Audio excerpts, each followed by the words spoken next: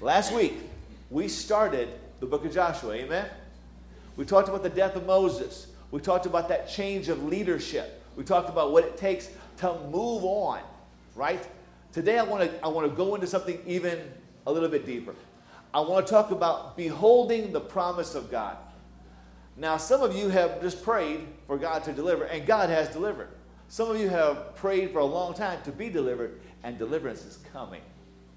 Some of you are still praying. You're praying for husbands or wives. You're praying for family members that don't know Jesus yet. You're praying for children that you're worried about. You're praying for grandchildren that you're worried about. Some of you have friends far away that are going through hard things. Today I want to talk about what the Word of God has to say about the promise of God. Here's my charge to you. When you hear this today, you need to go this week and tell this to somebody. I am charging you to be like me, an ambassador, a witness, a testifier of God's goodness. Because when you see this, every one of us who's been touched by Jesus Christ will be able to relate to some aspect of it. Amen? So if you get a blessing today, your charge is you must bless somebody else this week by sharing the Word of God with them. We are in Joshua chapter 2 this morning. Joshua chapter 2, 1 through 7. 3 things I want you to see in the chapter today. The first is this. You must see God's protection. See God's protection. Some of you live in dangerous places. Go through dangerous streets and alleys. Some of you need the protection of the Lord. Can I get an amen? If you drive on Capitol Boulevard, you need the protection of the Lord. Been there, done that. Thank you very much. See accidents every week, and I say, thank you, Jesus, it ain't me this time. Okay, Joshua 2, 1 through 7. Hear the word of the Lord, right here. Joshua, son of Nun, secretly sent 2 men as spies from the acacia grove, saying, go and scout the land, especially Jericho. So they left, and they came to the house of a woman, a prostitute named Rahab, and stayed there. Now the king of Jericho was told, look, some of the Israelite men have come here tonight to investigate the land. Then the king of Jericho sent word to Rahab and said, bring out the men who came to you and entered your house, for they came to investigate the entire land. Verse 4. But the woman had taken the 2 men and hidden them. So she said to them, yes, the men did come to me, but I didn't know where they were from. At nightfall, when the gates were about to close, the men went out, and I don't know where they are going. Chase after them quickly if you can catch up with them. But she had taken them up to the roof and hidden them among the stalks of flax, and she had arranged on the roof. The men pursued them along the road in the fords of the Jordan, and as soon as they left to pursue them, the gates were shut. Take your mind back.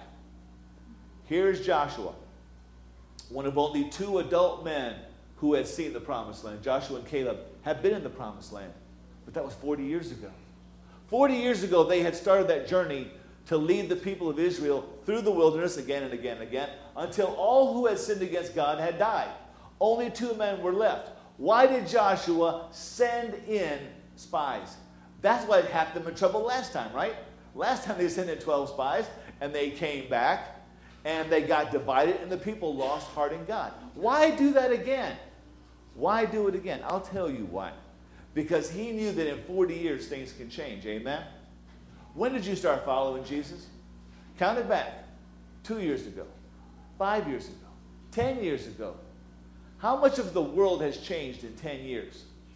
A lot. When I went to school as a young child, you stood up every morning, you said the Pledge of Allegiance to the flag. Even though I was born after the cursed year when we lost prayer in the public schools. That's the cursed year. In fact, they lost prayer in the public schools the year I was born. I never went to a school where you could pray openly. It's a sad thing.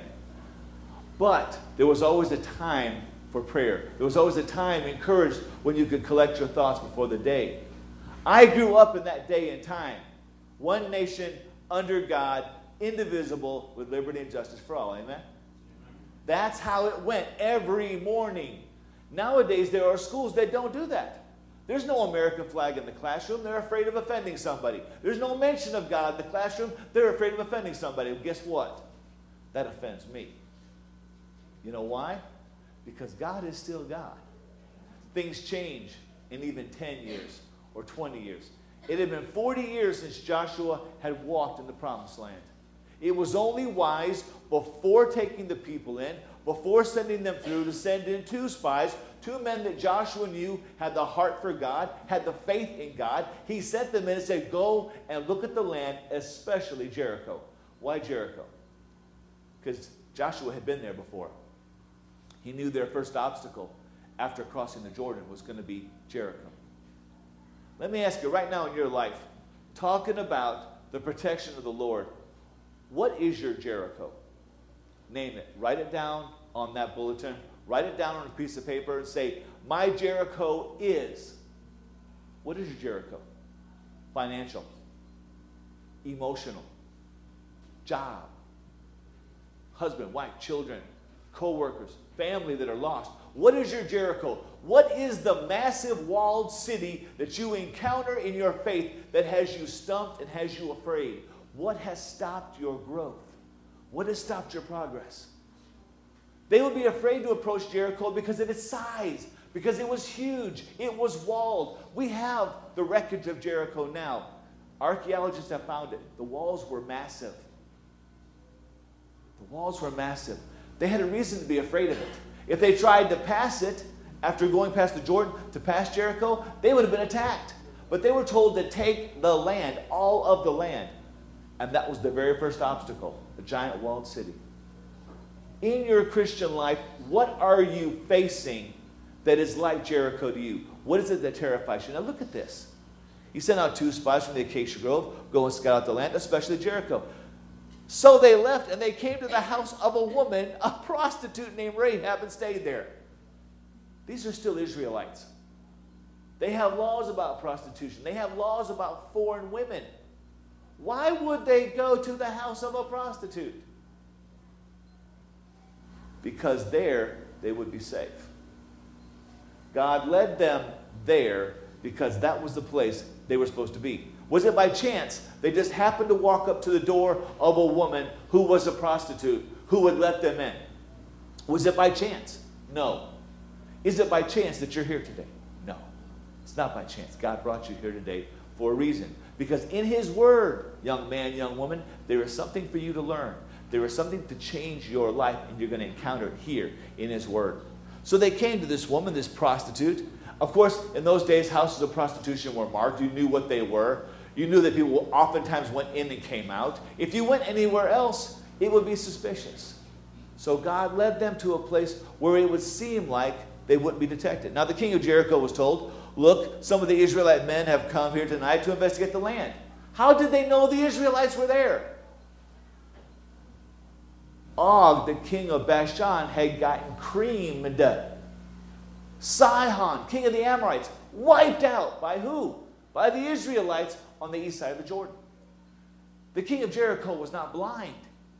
He knew these people were massive and they were dangerous and that their God went before them. So of course, when you wipe out 2 of the biggest kings in the area, what's everybody going to do? They're going to watch you. Just like if you start walking in your faith, if you start walking boldly, people are going to watch you. They're going to watch to see if you trip up, to see if you fall, to see if you make a mistake. Guess what? Don't worry. You will. You will make a mistake. You will fall. You will have bad days. You will have outbursts. You will have things that go wrong. And that's okay. God's big enough to handle it. Amen? But you see, the king was watching them. So he watched them come across the Jordan. He watched them come up to the gates of the city. And they knew what they were there for. The king knew.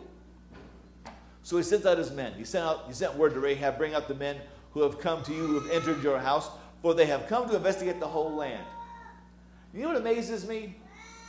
Think back to another city, another evil city. Think back to a man named Lot. Lot was the only godly man living in an evil, fallen city. Yet, where was he the day the angels of the Lord came? He was at the front gate. Was it an accident he was at the front gate? No. God had prepared him to be in that place to receive those angels that he and his daughters might be saved. Like I said, it's not an accident you're here today. You're here because God has prepared something for you. Now, if you're paying attention, you'll get it. I love how he does this. Even as Lot met the angels coming into the destruction of the city, he was there to be saved. It was no accident the men found their way to the house of a prostitute. But look further. But the woman who had taken the two men in hid them. You know, they came and they asked her, where are these guys? They come and spy out the city. She lied. Why would she lie? What would motivate her to lie for these men? She could have gotten gold for them. She could have sold them out. She could have passed them over to the guards and they would have rewarded her richly. Why lie? Consider this. Was it wrong for Rahab to lie? Was it wrong for her to lie? This bothers a lot of people. Was it wrong for Rahab to lie to the guards and say, no, they're not here. They were here, but when it got dark, they left and they ran out the gate. And I don't know where they're going. It's a lie, right? We're not supposed to lie. Why'd she do it? Consider this. If you were a German living in Germany in 1936, the guy with the ugly mustache had risen to power. Now we're getting closer to 1940. Suddenly they're rounding up all the Jews. 41, the smell of death is coming out of Auschwitz and Buchenwald. And they're coming for the Jews. Would you hide one in your home if you knew it was wrong to let them die? Would you hide them? If you hid them, you would have to lie. Look at how many Jews were hidden in cupboards, were hidden in false floors, false walls. Look at how many survived because Jewish men and women lied to their government. They lied to the police. They lied about knowing anything. Why did they do it? Consider this. If you go all the way over to Acts chapter 4, verse 19, Peter and John are standing in front of the Sanhedrin, right? And they said, you will not speak in the name of this Jesus anymore. You won't do it. Don't mention him. Don't talk about him. What did they say? Did they say, oh, yes, sir, I will do whatever you tell me. Just don't beat me. They said, look, whether it is right in the eyes of God for us to listen to you or to him, you decide. But I can only say what I've seen and heard. You see, they stood for what was right, even though it was contrary to what the government and the high priest and the Sadducees and the Pharisees wanted.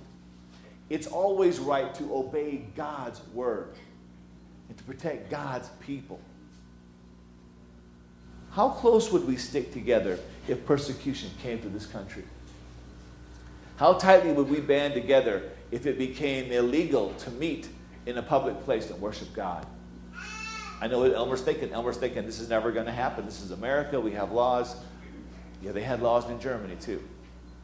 They had a lot of laws in Germany until the guy with the ugly mustache started to change the laws. And the people said nothing.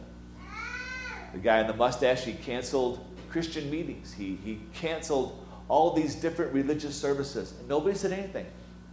He came to start persecuting people, and the church of its day said nothing because they were obeying the government. When they got to Nuremberg after the war and they put all the Nazi war criminals on trial, I know a bunch of pastors that should have been up there as war criminals too, because they said, we're just following orders. There's only one orders that matter, people. That's God's orders. The protection that is around you today is the protection of God's preparation. God prepared in advance for a prostitute named Rahab to be at a place and a time to receive two spies. Isn't that amazing? There were two angels that came into Sodom and Gomorrah, and there was two men that came into Jericho.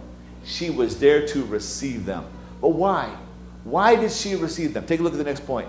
Joshua 2, 8 through 14. If we have seen God's protection, we need to see God's preparation. Protection comes through preparation. Look what it says. Before the men fell asleep, she went up to the roof and said to them, I know that the Lord has given you this land. That's a big statement. A Canaanite hooker says, I know that the God of heaven has already given you this land. She may have been a prostitute, but she wasn't stupid. She could see what was happening in the world. And that the terror of you has fallen on us. And everyone who lives in the land is panicking before you. Sound familiar?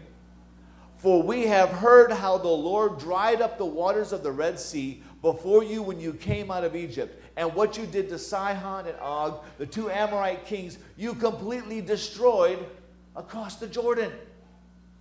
When we heard this, we lost heart, and everyone's courage failed because of you. For the Lord your God is God in heaven above and on earth below. Now please swear to me by the Lord that you will also show kindness to my family, because I showed kindness to you. Give me a sure sign that you will spare the lives of my father, mother, brothers, sisters, and all who belong to them, and save us from death. The men answered her, we will give our lives for yours if you don't report our mission. We will show kindness and faithfulness to you when the Lord gives us the land. I call that preparation. How did God prepare for the spies to enter the land? He prepared the heart of a woman whose house under normal circumstances would see many men come and go, and nobody would notice. A woman who saw the truth of what was happening in the world. Word had already reached the people of Jericho that the Israelites were coming, that Og and Sihon were destroyed. These were powerful kings. I believe it was Og of Bashan, whose bed was 12 feet long. This was a massive, powerful man, a remnant of the giants left behind, the last of them. No one should have been able to defeat him. How did the Israelites beat these mighty kings of the Amorites? Because God went before them. Anything that you do in this life, that you do for the Lord, God has already prepared you to do it. He has given you the mind. He's given you the talent. He's given you the tools. He's given you the opportunity. He's given you everything you need. And you need to realize He's even prepared the people that you're going to share Christ with. I know what you're thinking. You're thinking, my family doesn't believe in Jesus. My family worships false idols. Guess what? God can prepare them so that at one word from you, one word, they will fall on their knees and receive Christ. Because we don't bring anyone to Jesus. You realize that, right? We don't bring anyone to Christ. We sow seeds. We water seeds. The Holy Spirit does all the work. Y'all should be saying amen at that, because that means you're off the hook. You say, I've been sharing Jesus with my family for 20 years. Well, guess what? In the fullness of time, God will do what God is going to do. You don't worry about it. You be faithful to do your job. You let God do God's job. Amen? That way you don't bear the burden of it. You don't bear the weight of trying to save people that you can't save. You can't save them. Only the Holy Spirit can. But you have to plant and water. These men had to enter the promised land. They had to enter the city as if they owned it already. They had to walk into the place that God had prepared for them, and they had to say, here we are. And when the guards came, they didn't turn coward, they didn't run. They hid as they were told, and they were saved, prepared for. Now, I like what it says this. The terror of you has fallen on us, and everyone who lives in the land is panicking because of you. For we have heard how the Lord dried up the waters of the Red Sea. What's coming out of Rahab's mouth? It's not fear. It's faith. Rahab was a Canaanite prostitute, but she had faith that the God of Israel was the God of heaven. She was given many idols to worship. She was given many gods. Ashtaroth, Molech, Baal. Terrible gods, horrible gods. Gods who exacted terrible things from their worshipers. Molech was so terrible that you had to take your firstborn child, or one after that. You had to take that child up to a bronze altar. And the bronze altar was a bowl that sat in the hands of a great bronze god. And beneath it was a fire stoked up. And to show your love and devotion, you would throw your living child into that bowl of white hot bronze and cook that child alive. That's the worship of Molech. That's the Canaanite way of doing things. She had all the ways in the world to earn her salvation by following her gods. But when she heard about the God of Israel, when she heard the good news that there was a God who saves his people from Egypt, who brings them through the Red Sea, who defeated the kings, the mighty kings of the Amorites. Let me ask you, what God do you serve today? Do you serve a God out of fear? Do you go out of fear that he will punish you if you don't come? That you do it out of fear because you're afraid that if you don't pray, if you don't tithe, if you don't show up, that somehow God's going to punish you? God is not a God of punishment. He is a God of deliverance. Even for a Canaanite prostitute, he's a God of deliverance. This was her faith speaking. She was saying that she believed in who God was and what God could do. Now look at that next part. He goes over there into verse 12. Now please swear to me by the Lord, and she keeps invoking the name of God. Swear to me by the Lord that you will also show kindness to my family because I showed kindness to you. Give me a sure sign. And talking about preparation, we talked about preparing Rahab in order to receive the spies to keep them safe, right? Didn't God prepare her to be there at that time with her faith and fear to motivate her to welcome the spies in and to give them a safe place, to hide them and to misdirect the guards? But there was also another preparation there. They were preparing Rahab to receive salvation. Yes, she was the instrument by which the spies were saved. But they were bringing to her a saving knowledge of the God of Israel. You know whose genealogy Rahab winds up in, don't you? You ever want to have fun?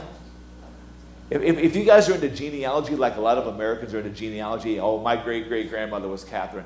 You ever notice that nobody's great-great-grandfather was like a murdering rapist or a tyrant or Vlad the Impaler? Nobody has horrible people in their family. We always related to kings or queens or princes or somebody like that. Actually, I have some queens in my family, but not that kind. Anyways, y'all got that one, huh? Anyways, here's the thing. Look in the book of Matthew. Read the genealogy of Jesus, and guess who shows up? This woman. This prostitute, this Canaanite, cursed people, descended from people who burned their children alive. She is listed in the genealogy of Jesus because her faith was that powerful. Yes, God put her there to save the spies. They put the spies there to save her, to lead her to a knowledge of who God was and what God was doing. She may have felt unworthy. She may have felt dirty because of her lifestyle. She may have felt like nobody could ever love her until she heard of a God so powerful that he could bring down kings and empires. And once the Israelites came, and once she experienced that salvation, she realized that this was a God who could erase her past and give her a fresh start, give her a clean beginning. How many of us need a clean start? The question was asked this week, if you deal with somebody who's a pagan, someone who's not a Christian, not a believer, how do you come at them? How do you tell them about Jesus? That's how you tell them about Jesus. That his love was so great that he allowed a woman's heart to be touched and moved, not just to save his messengers, but that his messengers might save her, or lead her to a saving faith. You might be the spies, and right now your life needs somebody to intervene for you on your behalf, right? You need someone to come in and give you what you need to be safe and to be whole and well. But guess what? You're being prepared for more than that. Whether you're the spy or you're the prostitute, the preparation is the same. Do you understand what I'm saying? Do you see the point I'm making? I always worry that you don't see these amazing connections, because to me it's what keeps me doing what I do. I live to write sermons. I live to study because I see connections that I've never seen before. I see things come out of the Word of God that I've never experienced before, and it just encourages me more and more every day to be everything I can for this Christ who saved me. What a blessing. She was there to save his people. His people were there to lead her to salvation. All right, let's wrap it up. Joshua 2, 15 through 24. So, if we're going to see anything in our passage today, we need to see God's protection. He kept them safe all the way into the promised land, all the way to the door of the prostitute, hid them under the flax in the top, and they were safe. He protected them. He prepared Rahab to provide that place, but also to receive salvation. Finally, we need to see God's provision in this passage today. See his provision. Joshua 2, 15 through 24. Then she let them down by a rope through a window, since she lived in a house that was built into the wall of the city. Now understand that. We don't think of walls as typically being places where people lived, but her home was built into the wall of the city, and her windows faced outward. So by opening that window onto the open wall, she could lower them down to safety and they could escape without going through the gates.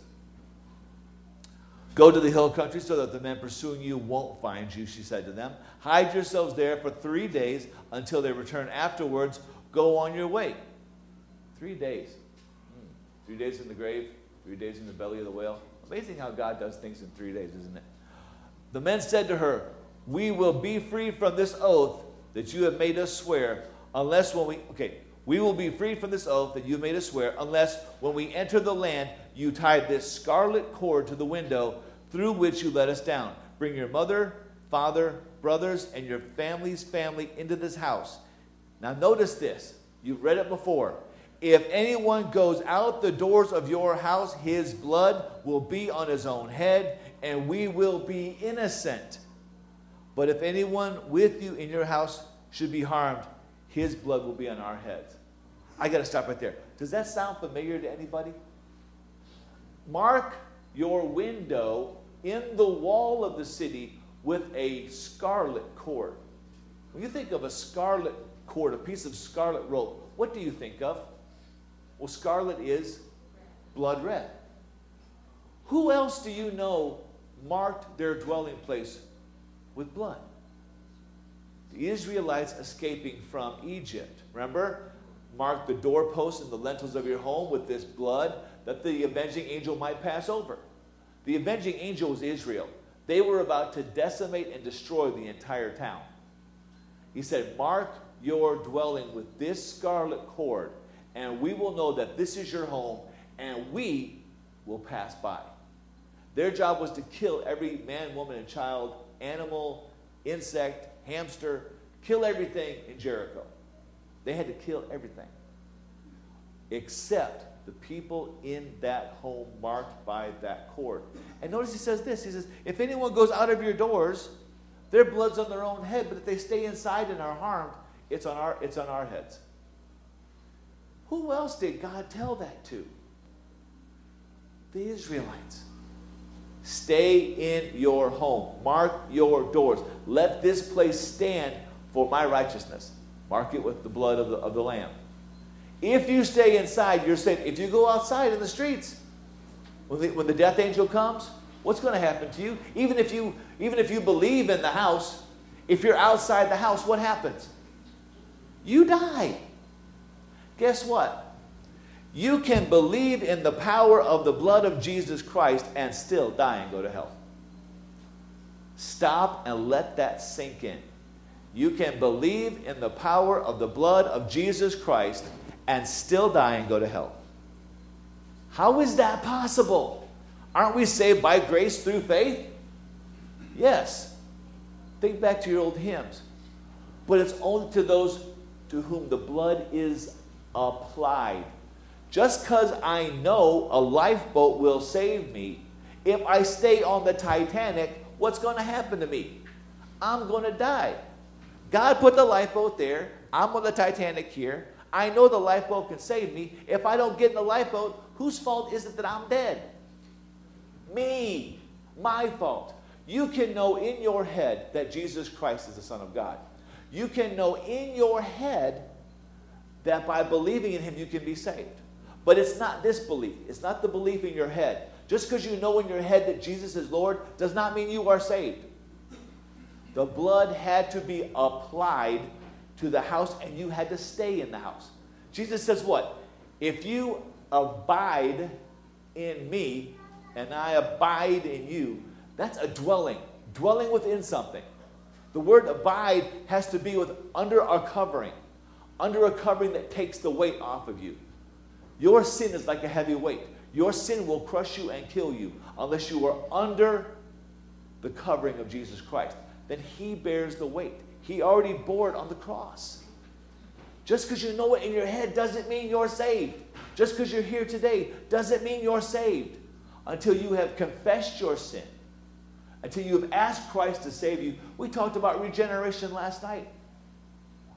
Let's say we have Noel over here, and Noel is a womanizing drunk and a drug addict. Not that he isn't. I'm just saying, let's say he is.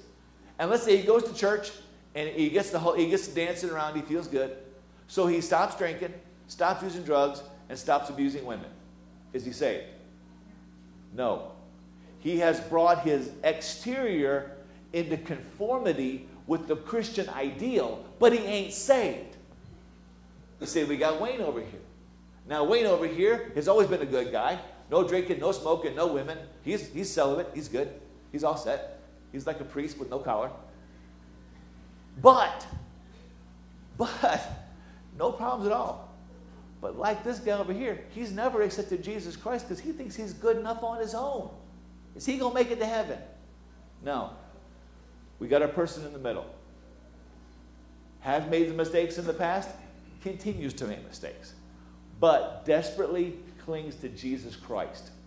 The word believe means trust in, cling to, rely upon. You've been thrown in the ocean, you're going to drown unless you trust in, cling to, and rely upon that lifeboat. That's what Jesus Christ is. That's the difference between a religious person and a born-again believer in Jesus Christ. One of the people has climbed in the boat. The other one just says, that's a good-looking boat. I know that can save me. And sits in the water and dies. Rahab could have believed that the people of Israel were going to conquer the city. She could have believed that the God of Israel was the true God of heaven. But until she acted, until she put her faith, she was trusting her life, the life of her mother, father, brothers, and family. She was trusting everything to a scarlet piece of cord hanging out her window. All she had was the promise of God's people that they wouldn't kill her. She trusted everything in that promise. She gathered her family in. She brought them together. She begged them to stay inside. When the battle raged, she says, no, don't go out the door or you will die. Guess what? Everybody in the room was saved. You know why? Because God keeps his promises. Amen? God keeps his promises. Let's finish this up. And if you report our mission, we will be free from the oath that you made us swear. Let it be as you say, she replied. And she sent them away. After they had gone, she tied the scarlet cord to the window. Notice, immediately, not waiting, not trying to second guess it, not trying to logically work it out. They left. She tied the cord in the window. You know why? She believed the scarlet cord would save her. And it did. We believe, we trust everything in Jesus Christ. Not our works, not our righteousness, not our good actions, not our personal cleaning up of our lives. We trust in him to make us into a new creation. That's how we get there. So the two men went into the hill country and stayed there 3 days until the pursuers had returned. They searched all along the way, but they did not find them. Then the men returned, came down from the hill country, and crossed the Jordan. They went to Joshua, son of Nun, and reported everything that had happened to them. They told Joshua, the Lord has handed over the entire land to us.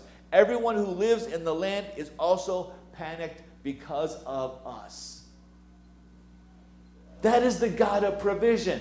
He provided salvation for Rahab, salvation for her family. He provided safety in the hill country for 3 days. He provided safe travel across the Jordan River. The Jordan River at the wrong time of year is ugly.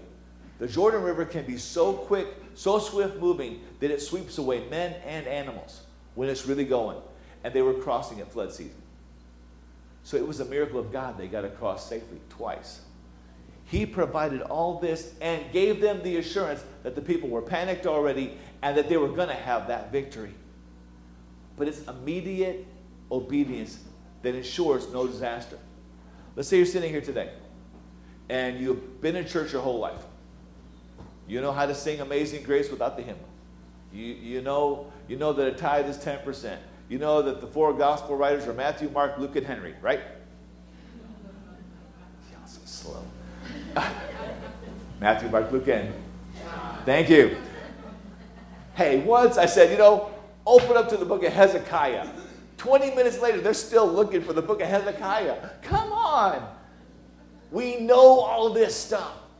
But today, as you sit here, do you know beyond a shadow of a doubt that you have trusted Jesus Christ for your salvation? Not your works, not your goodness, not your church attendance.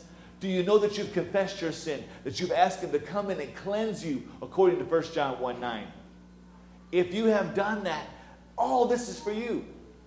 So, do you see the light? My favorite sermon in history was preached by James Brown. In the movie The Blues Brothers, he says, do you see the light? If you don't know James Brown, you don't know why that's funny. Anyways, he was just a singer.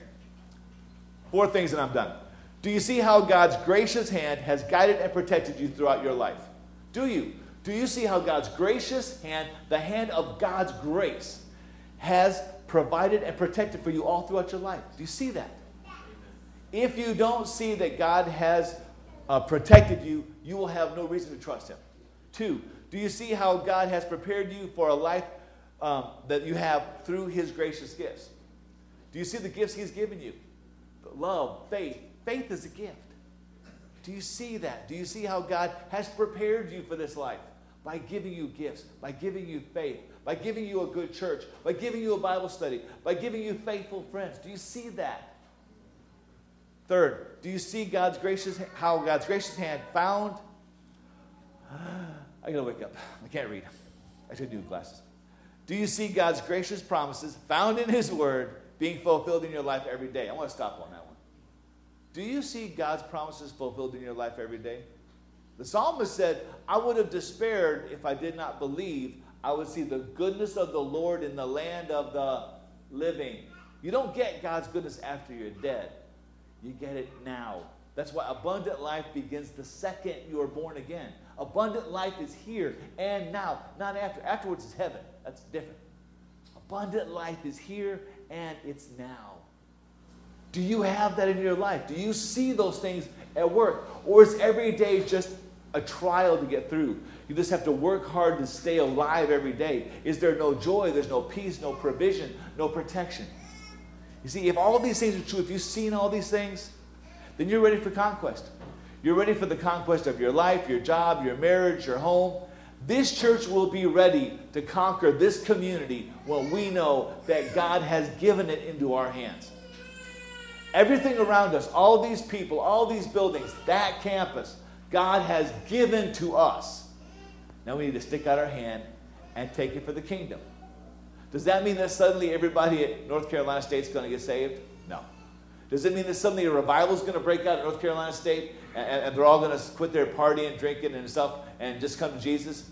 Probably not. Does it mean that there's somebody at North Carolina State University that needs to hear the gospel? Oh yeah. Is it possible there's somebody in this church that God is preparing right now through gifts, through the infilling of the Spirit, and your job is to touch that person's life for Jesus Christ? Yes. Bible study teachers, your job is to love the Lord so much and live in that word so much that when you bring it to your people, it is like living water. It is like manna from heaven. That's God's preparation in you to give as a blessing to others. Notice that everything here is grace. All of this is grace. Grace, grace, grace. Without God's grace, we can't do anything. Amen? All right. As we pray today, I want you to pray one thing for me. Today, I get a rare privilege. Most pastors don't get a chance to do this. I get to travel to the great thriving metropolis of Rocky Mount, which I think is somewhere that way. I get to go out there today and I get to preach. The pastor is tired and he needs a break. It's Pastor Balasoto. Yeah.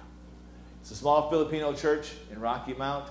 They meet in a community church, and so at 4 o'clock I get a chance to go out there and preach to them. I want you to pray for me today that God would bring this message to them in a way that will bless them and strengthen them and give them the same courage that I know we already have as a church. Because sometimes when you're a little church, it's easy to get intimidated. It's easy to see that the walled cities can't come down. We can't conquer this university. We can't crack the homeless population. We can't do anything here. Yes, we can, if God gives us victory. Amen?